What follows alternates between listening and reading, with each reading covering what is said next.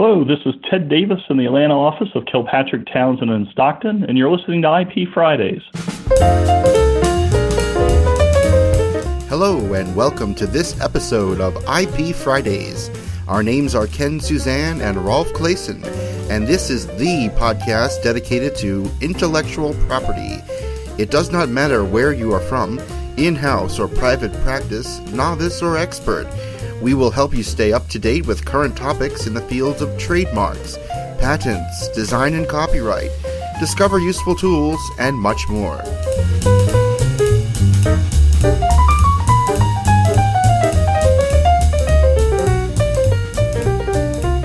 Welcome to episode 90 of IP Fridays. Today's episode guest is Ted Davis, who has been on the show before, a long time ago, and is a regular guest at the INTA meetings and presenting the US trademark case law there. So we are happy that he will tell us what happened in the last 12 months in the field of trademarks in the US. Before we jump into this interview, I want to tell you some news that happened in the IP field. First, the European Patent Office just started a beta test for filing DOCX documents, so the documents that are generated, for example, by Microsoft Word, instead of PDFs, so the users won't have to convert their documents into PDF before uploading them to the European Patent Office. That will make life a lot easier. If you want to be part of that beta testing period, then you can register for your test and you will be able to upload DOCX documents instead of PDF documents. The UPC, the Unified Patent Court, tells us that they expect the court to start with closer to 20 contracting states that ratify the agreement. The only thing that is really delaying the current ratification process is the currently pending case before the German Federal Constitutional Court, and we do not really know how long that will take to be resolved. Another interesting piece of news that caught my attention is that the Patentscope database, so the patent searching database of WIPO, the World Intellectual Property Organization, now includes the full online file of the USPTO. So if you want to see office actions or any correspondence between the applicant and the patent office, you can see that within Patentscope and you don't have to go to public pair, for example, at the USPTO anymore. That said, let's jump into the interview with Ted Davis. I'm very excited to be joined by Ted Davis today. If you don't know who Ted Davis is a long-term partner with Kilpatrick, Townsend & Stockton in their beautiful Atlanta office. And he is a long-term trademark expert. He is not only an expert by my opinion, but he has been listed in many rankings. For example, he has been listed in the World Trademark Review 1000 in the top 10 trademark attorneys, or he has been listed with Chambers as the top 25 practitioners in trademark law in the US. So he is really a big shot, and I'm very happy that he is on the show. Thank you for being on the show, Ted. Well, thank you for the opportunity to speak with you today. So, Ted, you are a regular guest to INTA meetings, and not only a guest, but actually a speaker. Every year you actually deliver an overview of the case law in trademarks together with a good friend of yours. And I just wanted to pick your brain what happened in the last 12 months, or what are the most important developments in US trademark law in the past 12 months. So can you give us a brief overview? Absolutely. And we do have a very, very significant development from the United States in the last 12 months. And that is the court's opinion in a case called Mattel v. Tam, the citation for which is 137 Supreme Court 1744.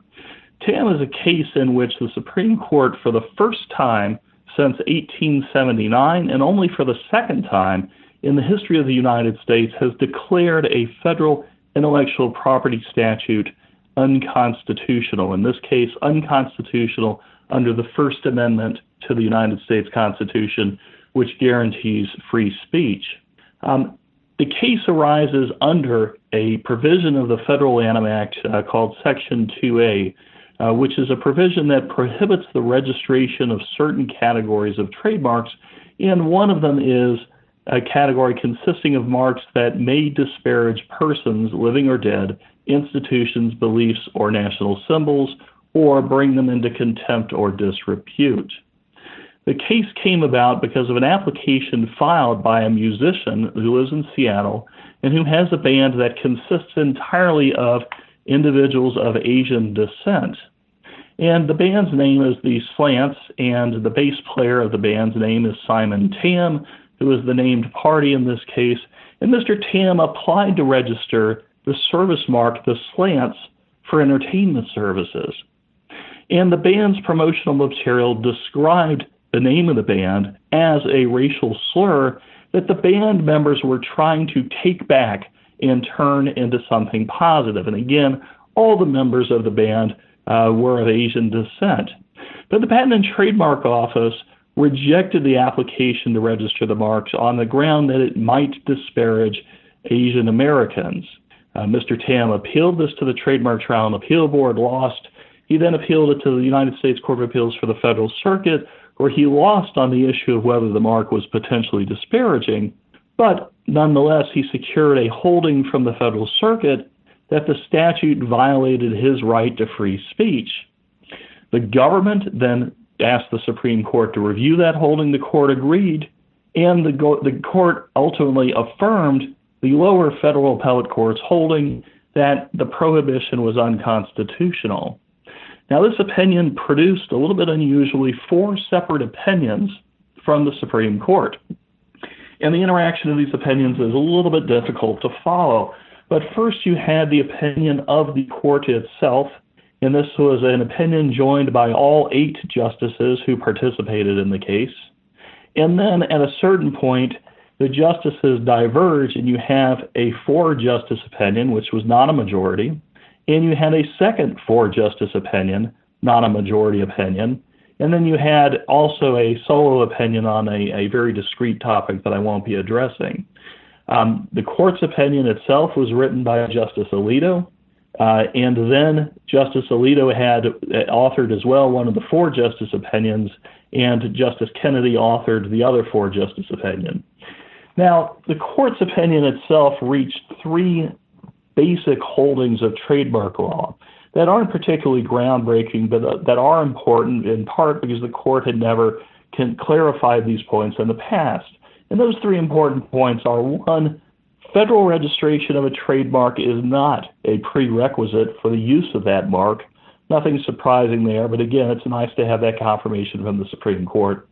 And also that unregistered marks that are still valid are eligible for protection against infringement under federal law.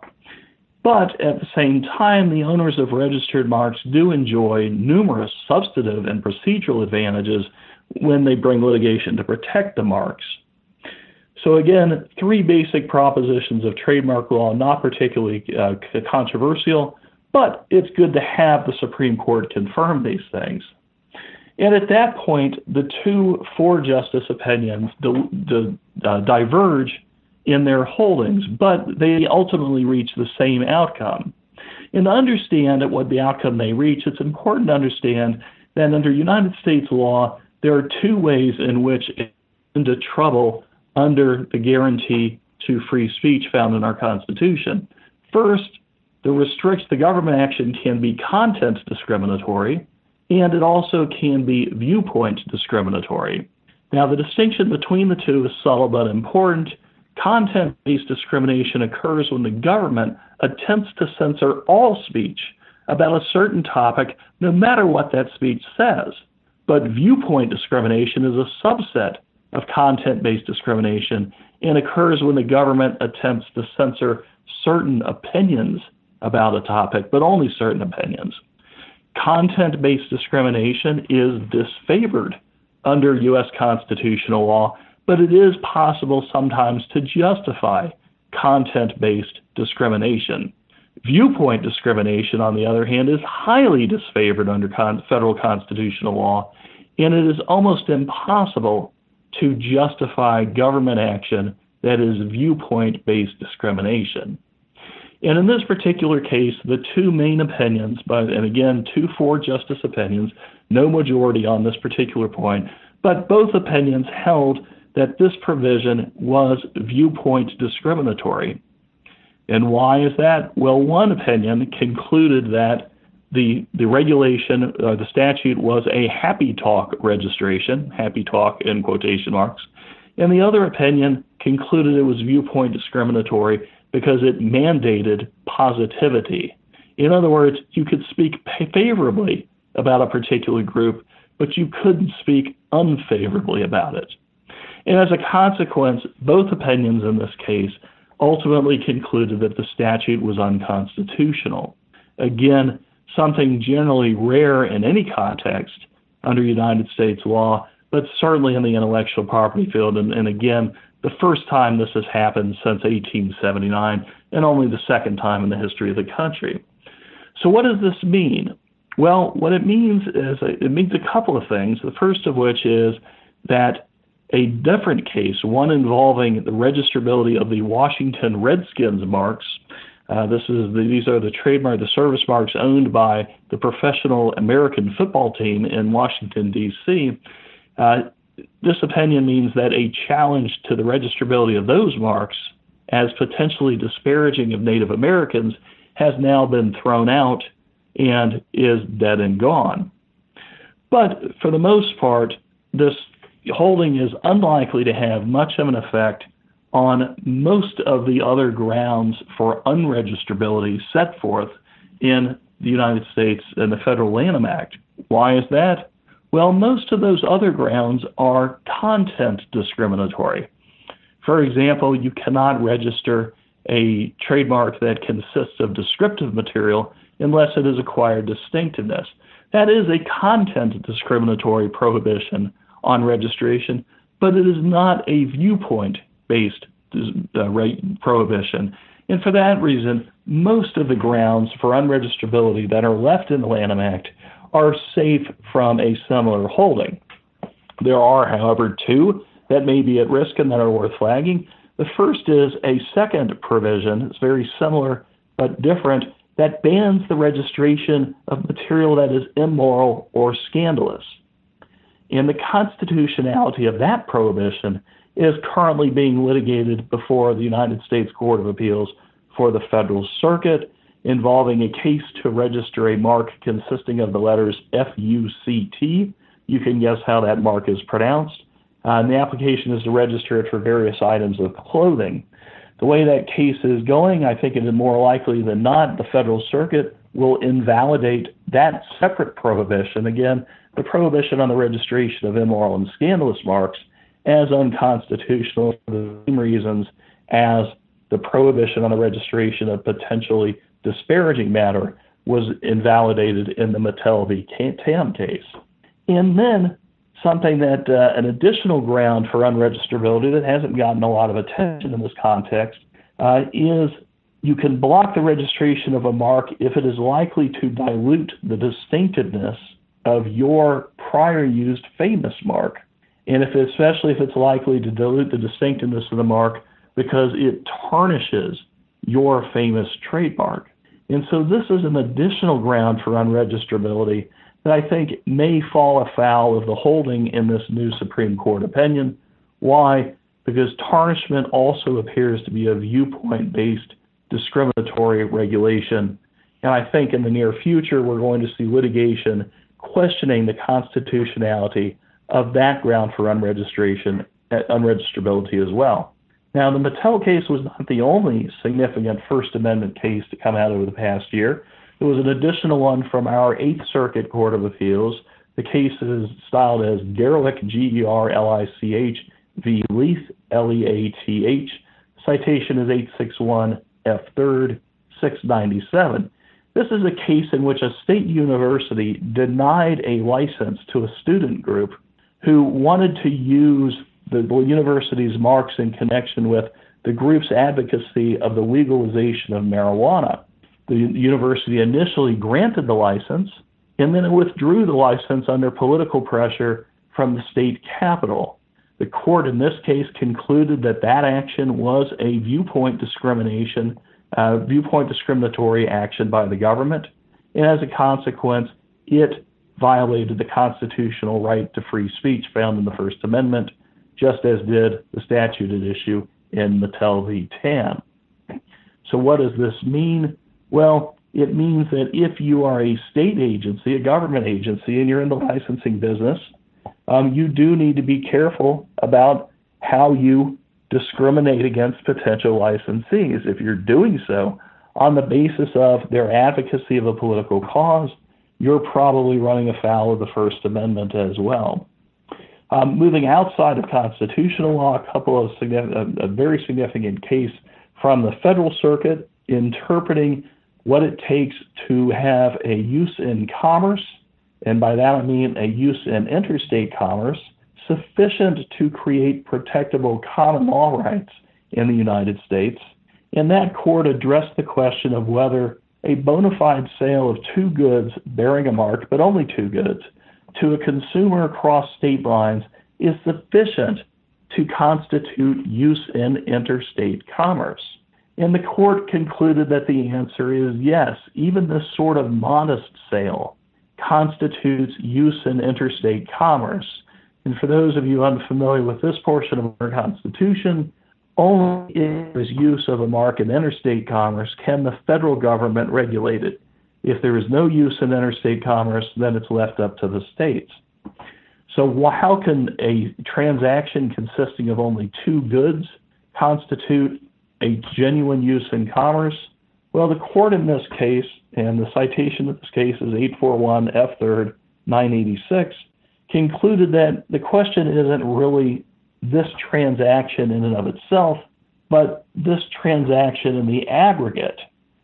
Transactions like this one in the aggregate would have a substantial effect on interstate commerce and therefore falls within the scope of federal regulation and qualifies for protection under federal law.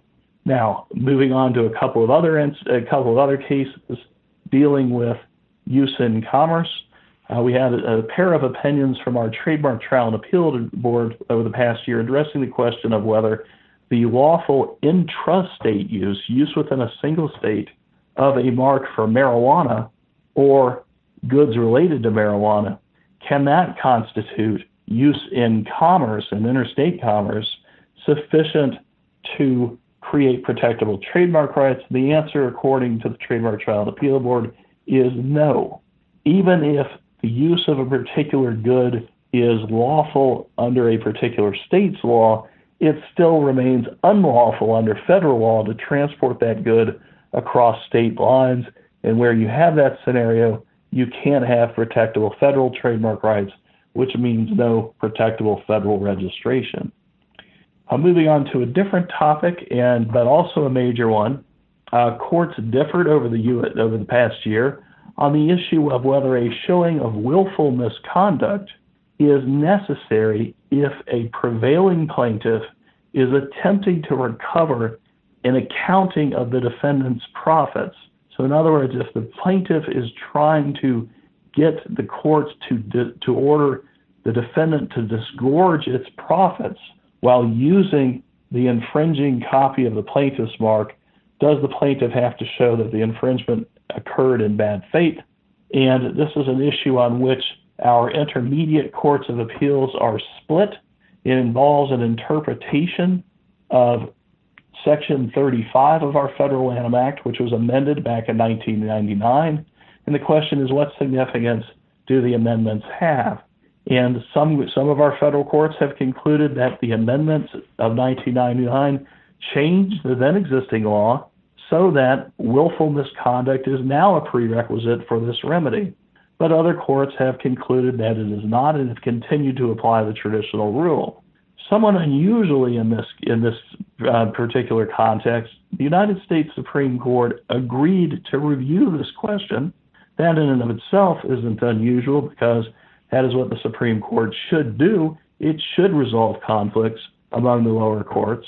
But after having agreed to review it, the court, in a case styled as Romag Fasteners v. Fossil Inc., then vacated the lower court's opinion and sent it back for reconsideration, citing the Supreme Court's recent opinion in a patent case.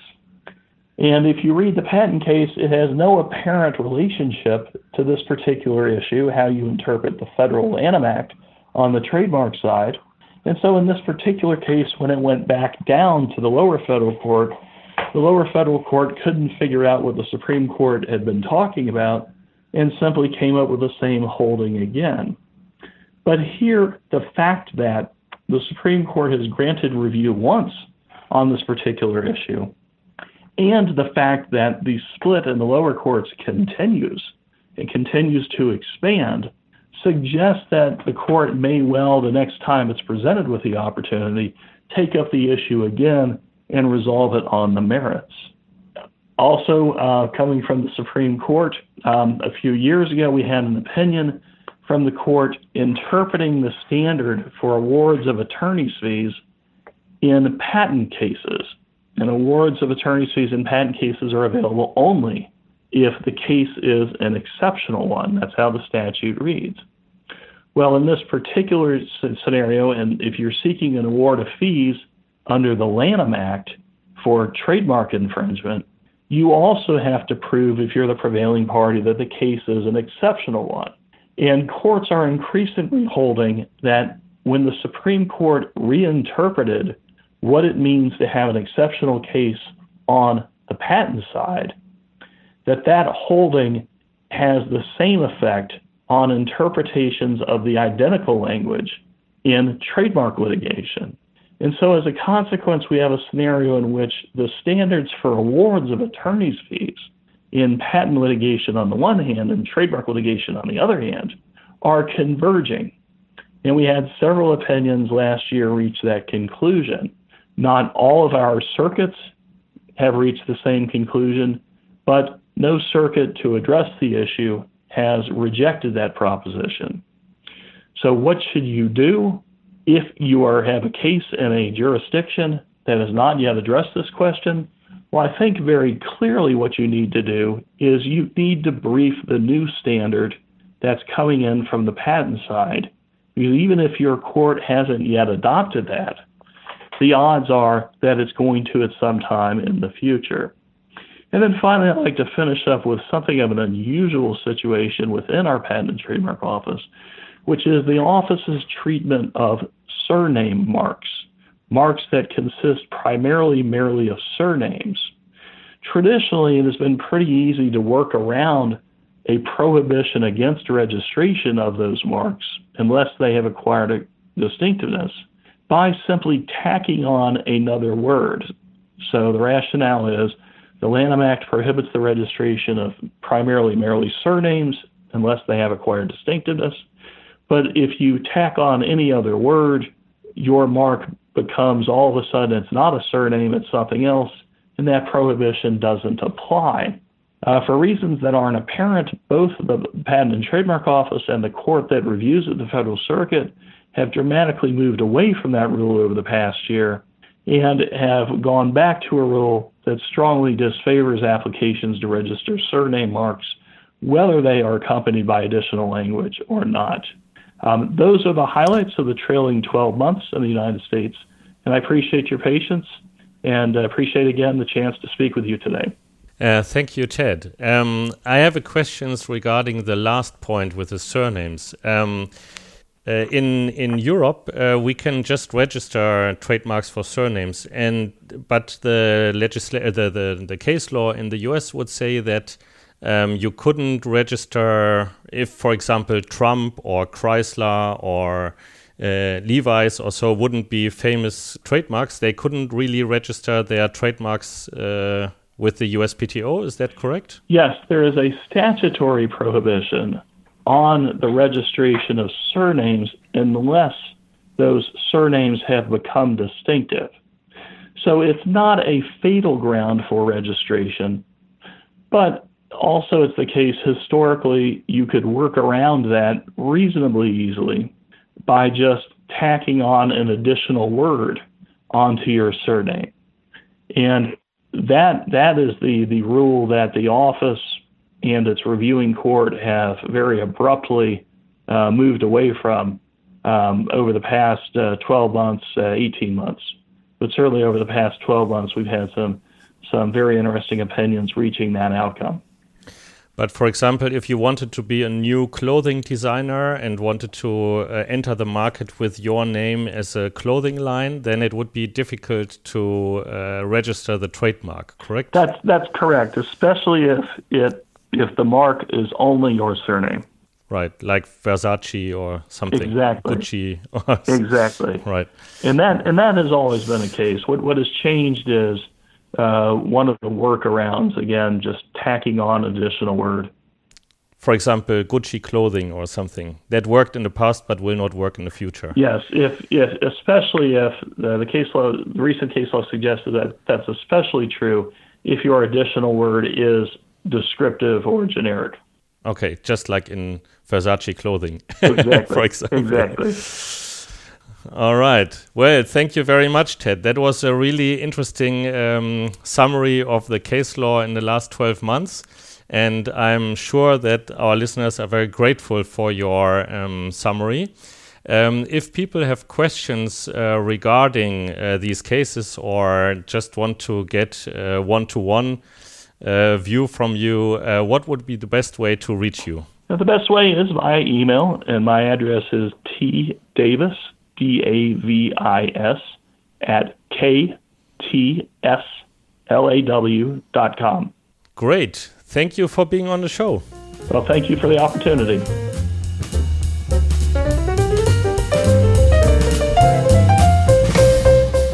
That's it for this episode. If you liked what you heard, please show us your love by visiting ipfridays.com/love and tweet a link to this show. We would be so grateful if you would do that. It would help us out to get the word out. Also, please subscribe to our podcast at ipfridays.com or on iTunes or Stitcher.com. If you have a question or want to be featured in one of the upcoming episodes, please send us your feedback at ipfridays.com/feedback. Also, please leave us a review on iTunes. You can go to ipfridays.com/iTunes and it will take you right to the correct page on iTunes. If you want to get mentioned on this podcast or even have comments within the next episode, please leave us your voicemail at ipfridays.com/voicemail. You have been listening to an episode of IP Fridays. The views expressed by the participants of this program are their own and do not represent the views of, nor are they endorsed by their respective law firms. None of the content should be considered legal advice. The IP Fridays podcast should not be construed as legal advice or legal opinion on any specific facts or circumstances. The contents of this podcast are intended for general informational purposes only, and you are urged to consult your own lawyer on any specific legal questions. As always, consult a lawyer or patent or trademark attorney. Copyright 2014, all rights reserved.